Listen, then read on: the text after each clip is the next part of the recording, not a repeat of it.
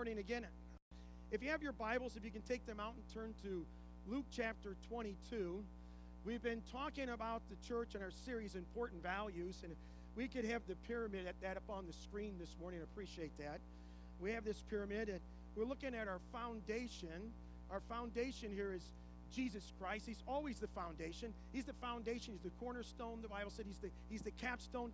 Everything that we do here at this church is about Jesus. Everything the church does has to be about Jesus because he's the only one that really matters, right? He's the one that's eternal. On that foundation, what we do, we build up on the apostles and the prophets' teaching upon this foundation of Jesus Christ, according to Ephesians chapter 2:20. And our doctrine is aligned with Jesus, has to be aligned with him, is according to the Word of God. And then up on top of that, we build our purpose. We're to glorify God by making disciples. Our church, we want to help people to know Christ, grow in Christ, and reach others for Christ. That's our purpose. That's what we're trying to do. Glorify God by making disciples who make other disciples, so we can have more baptisms like this. Amen? So we're going to have that. And up on top of that are our values, the things that are important to us, the things that makes Crossroads Community Church. And then on top of that, we build our methods and how we're going to accomplish our strategy, how we're going to do these things. And that's the pyramid. So everything below stands in judgment of everything up on top, right? Everything below stands in judgment up on top. The more you go up the pyramid, the more things change. The more you come down the pyramid, you have less things that change. And when we talk about methodology, there's lots of rooms for discussion, how we're going to do our methods and stuff like that. Lots of room for discussion because forms change, but functions do not change. And so you go down the pyramid, there are things that you cannot change, because if you change them, you dishonor God. It becomes something that he never wanted you intended. So Jesus can never change, right? Our doctrines cannot change. Those things cannot change. And sometimes, every once in a while, I'll have somebody ask me, some people say that if you are you afraid you might do some things, you can go down a slippery slope. And when someone says that to me, I often wonder, what would a slippery slope look like?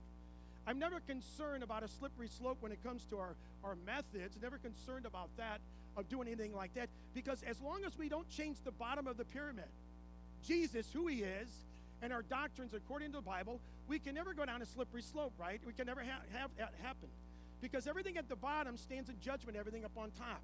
So it won't allow us to go down a slippery slope. We can't, because of Jesus, that strong foundation. Not like other things around in the world. They don't have a foundation like we do, which is Jesus Christ, who never, ever, ever changes. Amen? So we have a strong foundation. So as long as we do that, we don't have to worry about going down a slippery slope and doing some things we should not do. Do you have that now? Very quickly. So I want to talk to you about another value this morning. It's a very important value, is that we live to serve. If everyone could say that with me this morning. We live to serve. Because we do. We live to serve. That's why God has us here, is to serve. But the disciples were not too sure about that in this particular segment of Jesus' life. If you have your Bibles to Luke chapter 22, the context here is the night before Jesus was crucified. The disciples get into another argument. They get in arguments all the time. They get in another argument. And what's so strange, bizarre, is the nature of this argument, because what Jesus just shared before, just minutes before this, that he was going to die. So they're arguing about who's going to be the greatest in the kingdom. And if you're a student of the Bible, you're saying, wait a minute, isn't this deja vu? Didn't they argue about this once before? They argue about this many times, the disciples do. Who's going to be the greatest in the kingdom? What we'll find out in this passage is the big idea that's very simple is this, that God's path to greatness is found in doing the little things of a servant. That's the path of greatness. And I want to give you 3 truths. Hopefully you have your outlines ready to fill them in. 3 truths of being a great servant. The first one is this, and it's contrary to what the world says. Being great is not found in being dominant. Being great is not found in being dominant, domineering over people. Let's read verse 24 and verses 25. It said, also a dispute arose among them as to which of them was considered to be greatest. And Jesus said to them, the king of the Gentiles lorded over them, and those who exercise authority over them call themselves benefactors.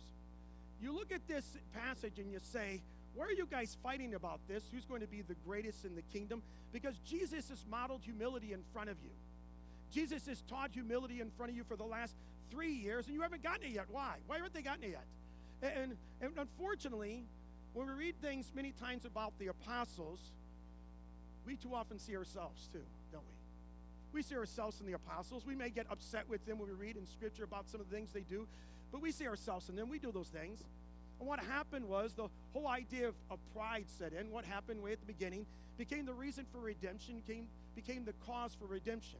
That Lucifer, being an angel of light, highly revered, it seemed, an angelic world and worshiping God according to the book of Isaiah and the book of Ezekiel, one day he says, I want to be as God. So he led a rebellion in heaven against an almighty God. And in doing this, in this rebellion, he led, the Bible says, 1/3 of the angels with him against God and to overthrow God. Obviously, they failed, right? But in failing in doing this, the Bible says they were cast out of heaven. He was cast out, and those angels, 1/3 of those angels, were cast out of heaven, and they lost their status. And those fallen angels are now the demon world, which has been throughout the centuries in our world today, those demons. But Satan, Lucifer, disguised very subtly as a serpent or as a snake in the Garden of Eden, appears to two people, Adam and Eve, the only two people on the face of this earth at that time, and he says to them, is God really said to you that you shouldn't eat of any tree in the garden?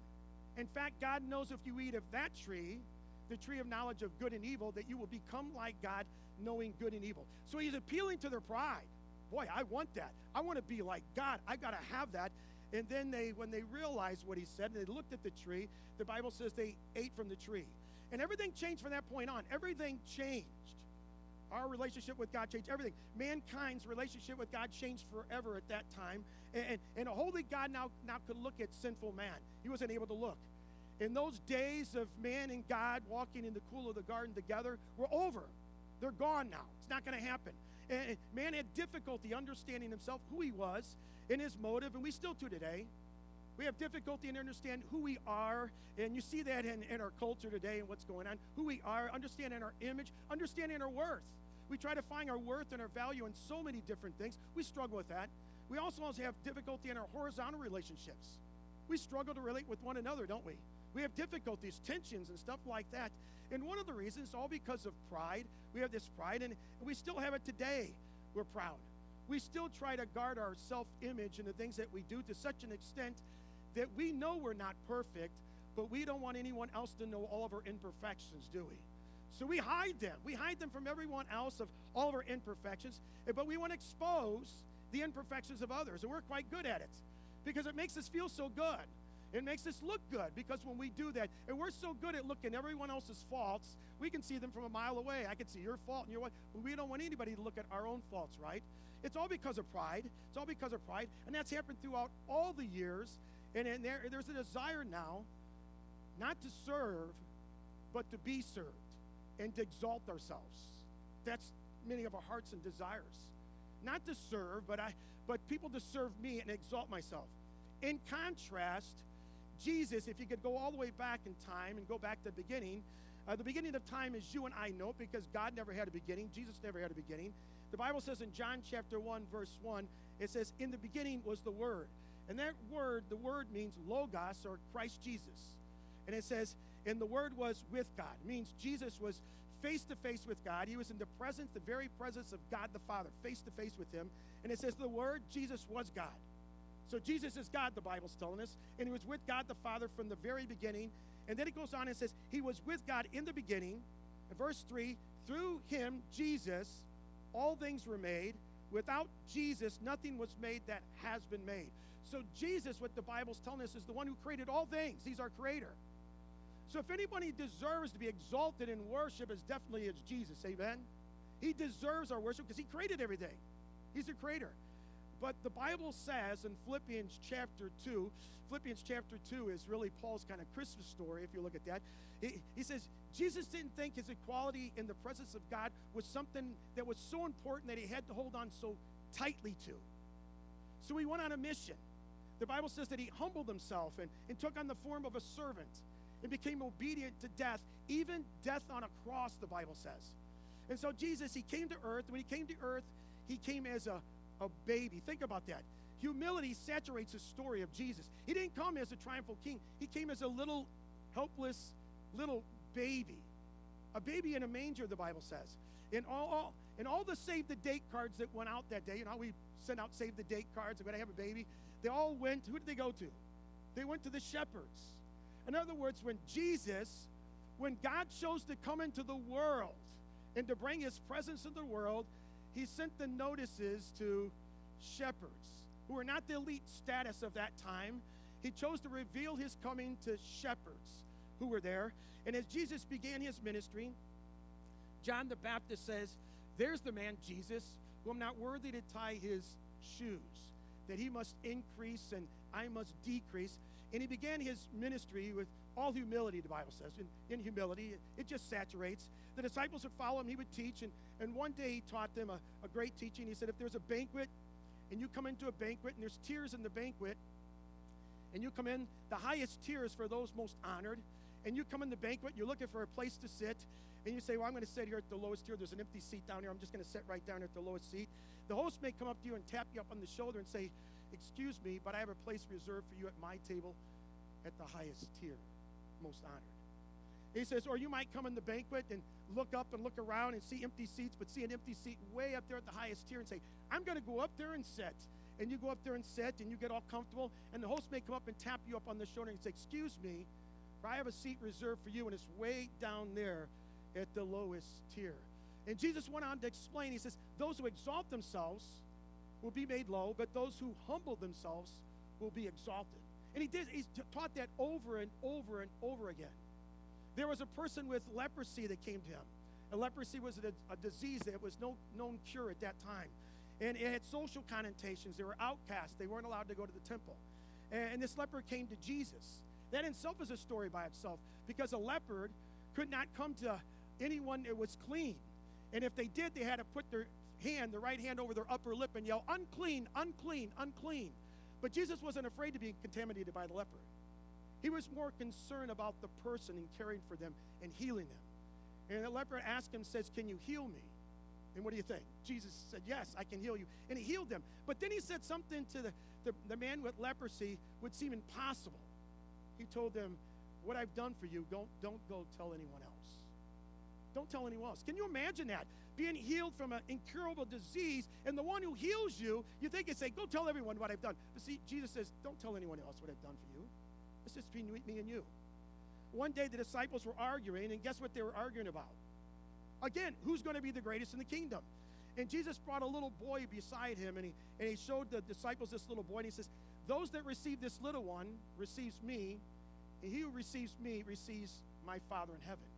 Disciples hadn't gotten it yet. They didn't understand it. And just 4 days earlier in this event that we were looking at this morning, we know it is Palm Sunday, that Jesus is coming down that Sunday morning in the Mount of Olives, and he's coming down in the Mount of Olives. He does something that's kind of amazing. It's unheard of. In his triumphal entry into the city of Jerusalem, he's coming in on a colt of a donkey. And those Jewish people at that time who knew the Old Testament, were very familiar with the Old Testament, they would know that would be a sign of humility, that he was coming in humility. So that's what Jesus was all about, humility. He just got through sharing with the disciples, those guys. He says, I told you the reason I've come to die for you, the ultimate of humility and sacrifice, but those guys didn't get it. They were so bad. I see, greatness doesn't come from dominance, it comes from serving. But those guys were so bad. Let me give you one more story. James and John, sons of Zebedee, maybe you've heard them. They were going to ask Jesus for a place prominent in his kingdom. But you know what they did? They were a little smarter than the others. They brought their mom to ask for them. So they brought their mom. Can you imagine that? You're at your workplace. I don't know your boss. I don't know he or she who your boss is. We all have a boss, right? And you know, they have a promotion coming up at your workplace, and maybe you shared it with your mom, say, Mommy, I really want this promotion. I've been working hard for it, and I think I really deserve this promotion. And it would really make it, Mom, if I could get this promotion. And all of a sudden, you're walking down the hallway at your workplace, and your boss, he or she, walks by you and says, something's kind of strange happened to me today. You say, what's that? Your mom came to visit me. Can you imagine? How would that play out in your workplace? How would that be? That maybe you go into your break area and everybody's talking and they're laughing, and as soon as you walk in, they're all silent. And you look around and say, what's wrong? What's happening?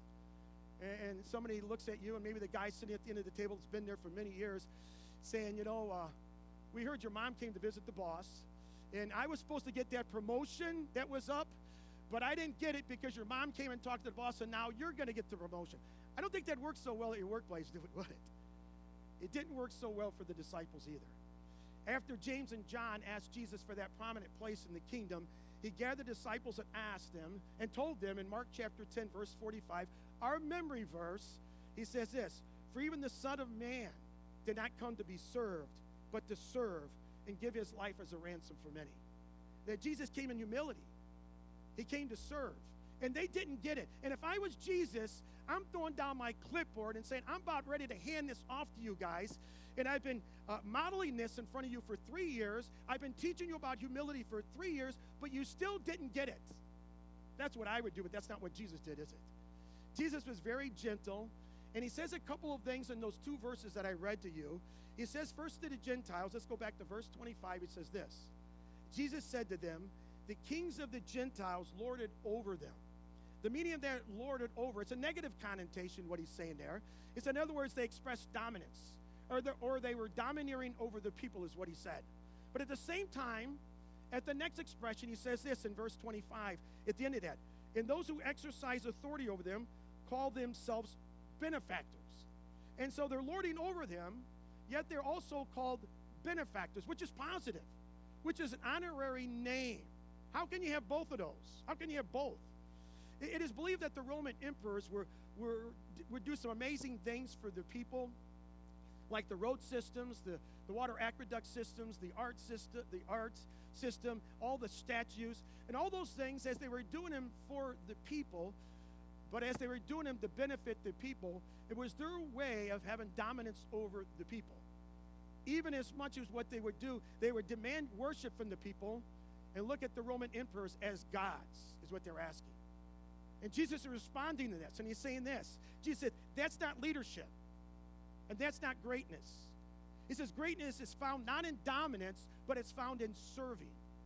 And maybe as we're serving as people, hopefully we live to serve, and you understand it, and as you're serving, and we may see the hand of God's blessing, and we're serving, right? We're serving in God's blessings in that. And pride is so subtle many times, that maybe if we're not careful along the way, that we may think that we are part of God's blessing and what God is doing and accomplishing. And then pride sets in, and soon we realize, we come to this false conclusion that as leaders, people are here to serve us instead of vice versa. And what we have to understand, we the leaders are here because of you, and we the leaders are here to serve the Lord and to serve you. The leaders are to be servants, not for people to serve them, right? And that's what Jesus was teaching. That's what he was teaching. Greatness is not found in dominance, but it's found in serving. If you want to be a great leader, serve. Be great servants. The second truth of being a great servant goes right along with this. It's really, greatness is found in serving. I want to talk more about that. Let's read verse 26 and 27. He starts off with the conjunction word but, in contrast to the Gentile or the Greek dominance. He's going to go. Verse 26. But you are not like that. Instead, the greatest among you should be like the youngest, and the one who rules like the one who serves. In that culture, the seniors were one who deserved the honor, and the young ones were to serve them. What Jesus is saying, you want to all be like the youngest. Doesn't matter your age, all be like the youngest. Serving everyone is what he's saying. Be like the youngest. He goes on. For who is greater, the one who is at the table or the one who serves? He asks a question, a good question. For who is greater, the one at the table, the one who serves? In that culture, in our culture, the answer is the same, right? Who's the greatest? Who's looked at the greatest? Let's just ask the question. The one who's sitting at the table of grub stakers or the one who's waiting or serving the table of grub stakers? Who's greater? That question seems kind of rhetorical in that culture, what was happening. Obviously, in that culture, and probably in our culture, the person who's greater is the one who has the most employees, right? The person who's greater is the one that has the most money. The person who's greater is the one that has the most servants. That's the one who makes greater. And Jesus is about to turn that upside down, is what he says next. At the end of verse 27, he says, is it not the one who's at the table? But I am among you as one who serves. Jesus is reminding them that greatness involves doing the work of a servant, is what he's saying. That's greatness. And so the disciples are arguing, who's the greatest? And if you were there, if I was there, maybe you want to go up there and say, why are you guys arguing about who's the greatest? Is that really important? They might say, yeah, that's really important. Let me ask you, are your feet clean or dirty right now? And they would probably say, Clean, clean. How'd your feet get clean? Well, when I came in the room, the lowly lived servants, wouldn't have been a Jew, would have been a Gentile at that time, they washed my feet to make them clean. The night before Jesus was crucified, Jesus didn't say I needed a volunteer. There was no one to volunteer. But the Bible says that there was no volunteer. Jesus got down on his knees and he washed the disciples' feet, right? So he could kind of show them that what they were doing wrong, to guilt them or anything like that. That's not what Jesus was doing there.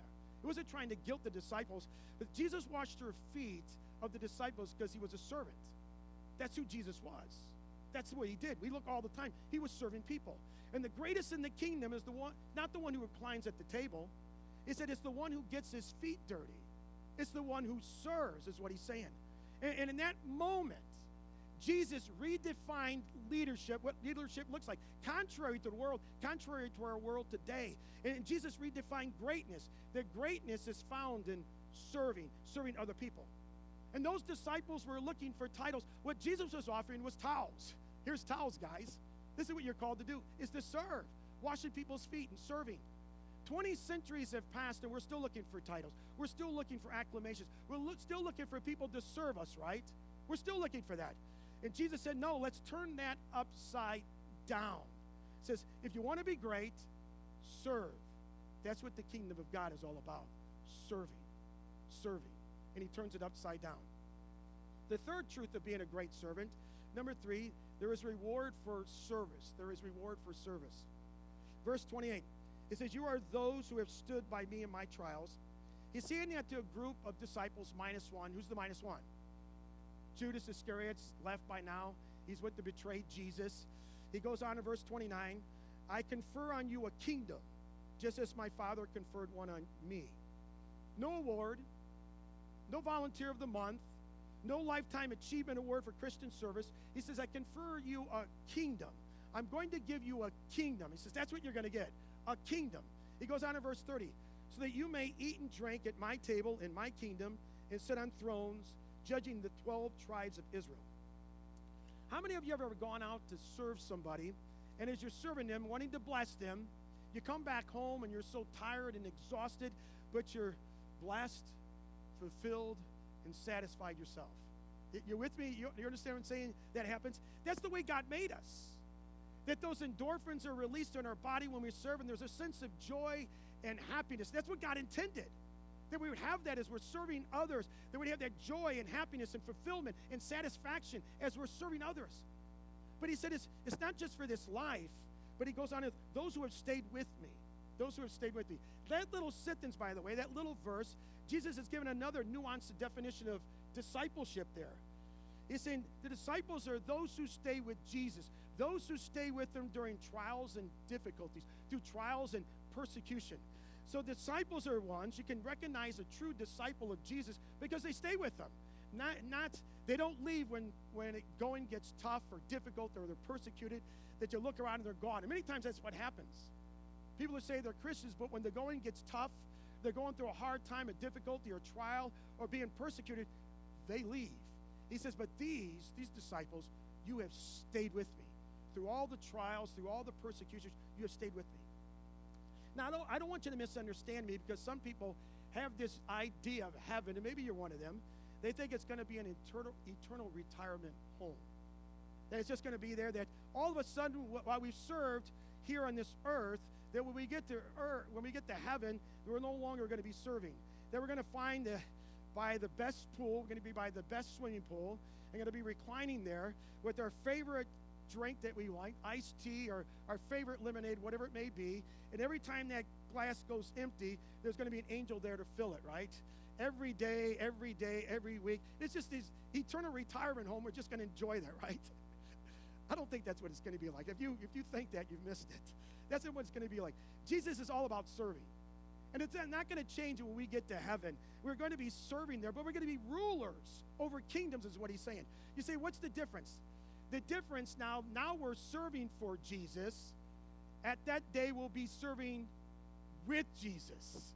And we're going to be sitting at his table, is what the Bible said. And it's going to be a wonderful, wonderful time that we're going to be sitting. The Bible says that we are co-heirs with Christ. Those who know Jesus Christ are saying co-heirs with him. We're going to co-reign with Jesus, and we're going to be serving with him, with Christ. Can you imagine that? Serving with Jesus every day, every day. It's going to be a wonderful time, but it's all about serving.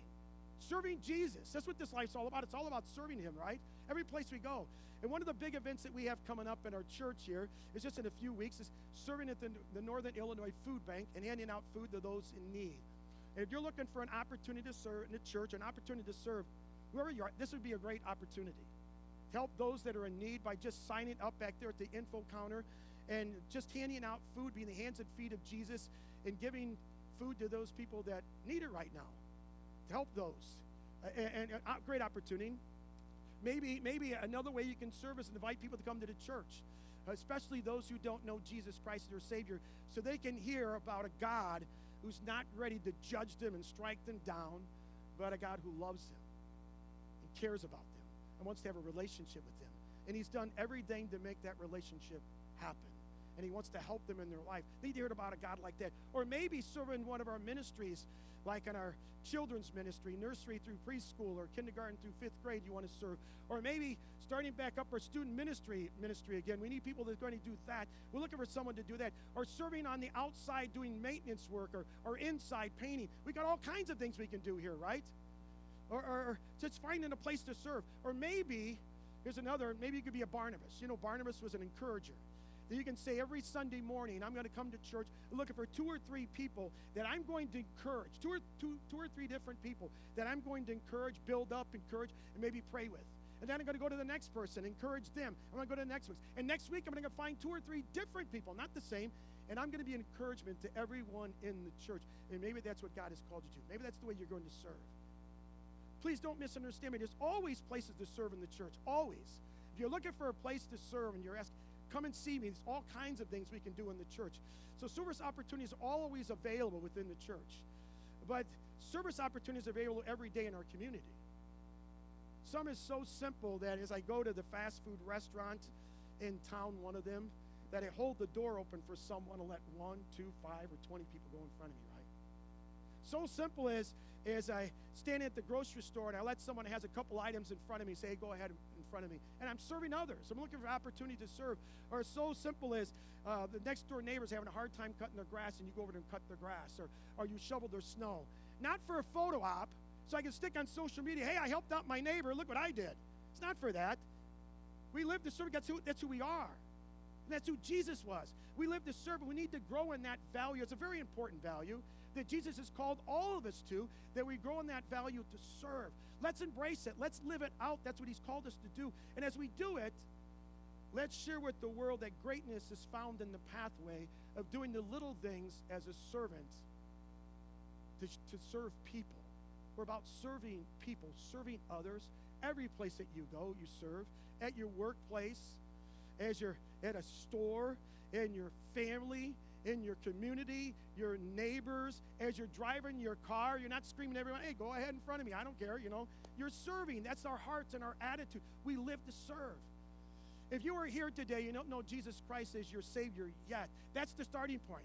How can you live to serve for Jesus if you don't know him, right? So first you have to have a relationship with him, and you need to understand, I don't know what you've heard about Jesus before, that Jesus loves you. And Jesus desires and he wants to have a relationship with you. The Creator God, the one who created the universe, has all power. He wants to have a relationship with you.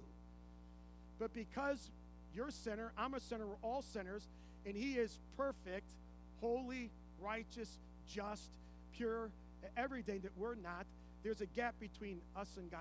There's a gap between us and God. And we cannot bridge that gap on our own. There's no way we can approach a holy, just, perfect, righteous God on our own because we're not. And God knows that. And God desires a relationship with you so much that he sent his only son, Jesus, from heaven.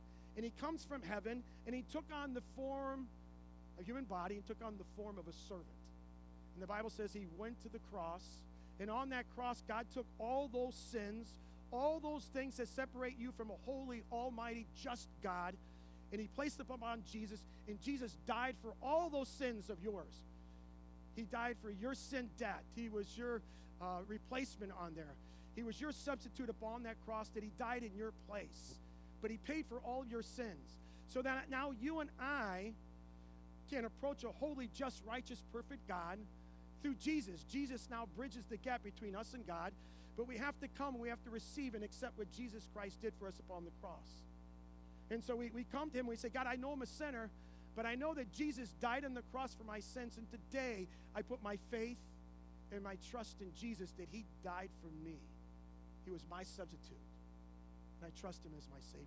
If you've never done that, please do that today. Accept him. That's the only way to have a relationship with God. That's the only way to have your sins forgiven. And it doesn't matter how many sins you have, doesn't matter what you've done. Jesus died for all sins, even yours. Every sin, past, present, and future. But it doesn't apply to you till you accept Jesus Christ as your Savior. The Bible said it's by grace you've been saved through faith in Jesus that we come to him. But if God is calling you right now, if you feel the tug on your heart, that's the Holy Spirit. That's God's grace calling you. Don't deny it. But this morning, put your faith and trust in Jesus for forgiveness of sins. Amen. If you have any questions about that, come and see me after the service. Be glad to talk to you. But all of us as servants, we live to serve. Let's say that. We live to serve, right? We live to serve. We are called to live to serve all kinds of opportunities at our workplace, in our neighborhoods, in our families, wherever we go. We live to serve. Let's be the hands and feet of Jesus. Amen. Let's pray. Let's pray. Lord, we praise you. We thank you. You are so, so good.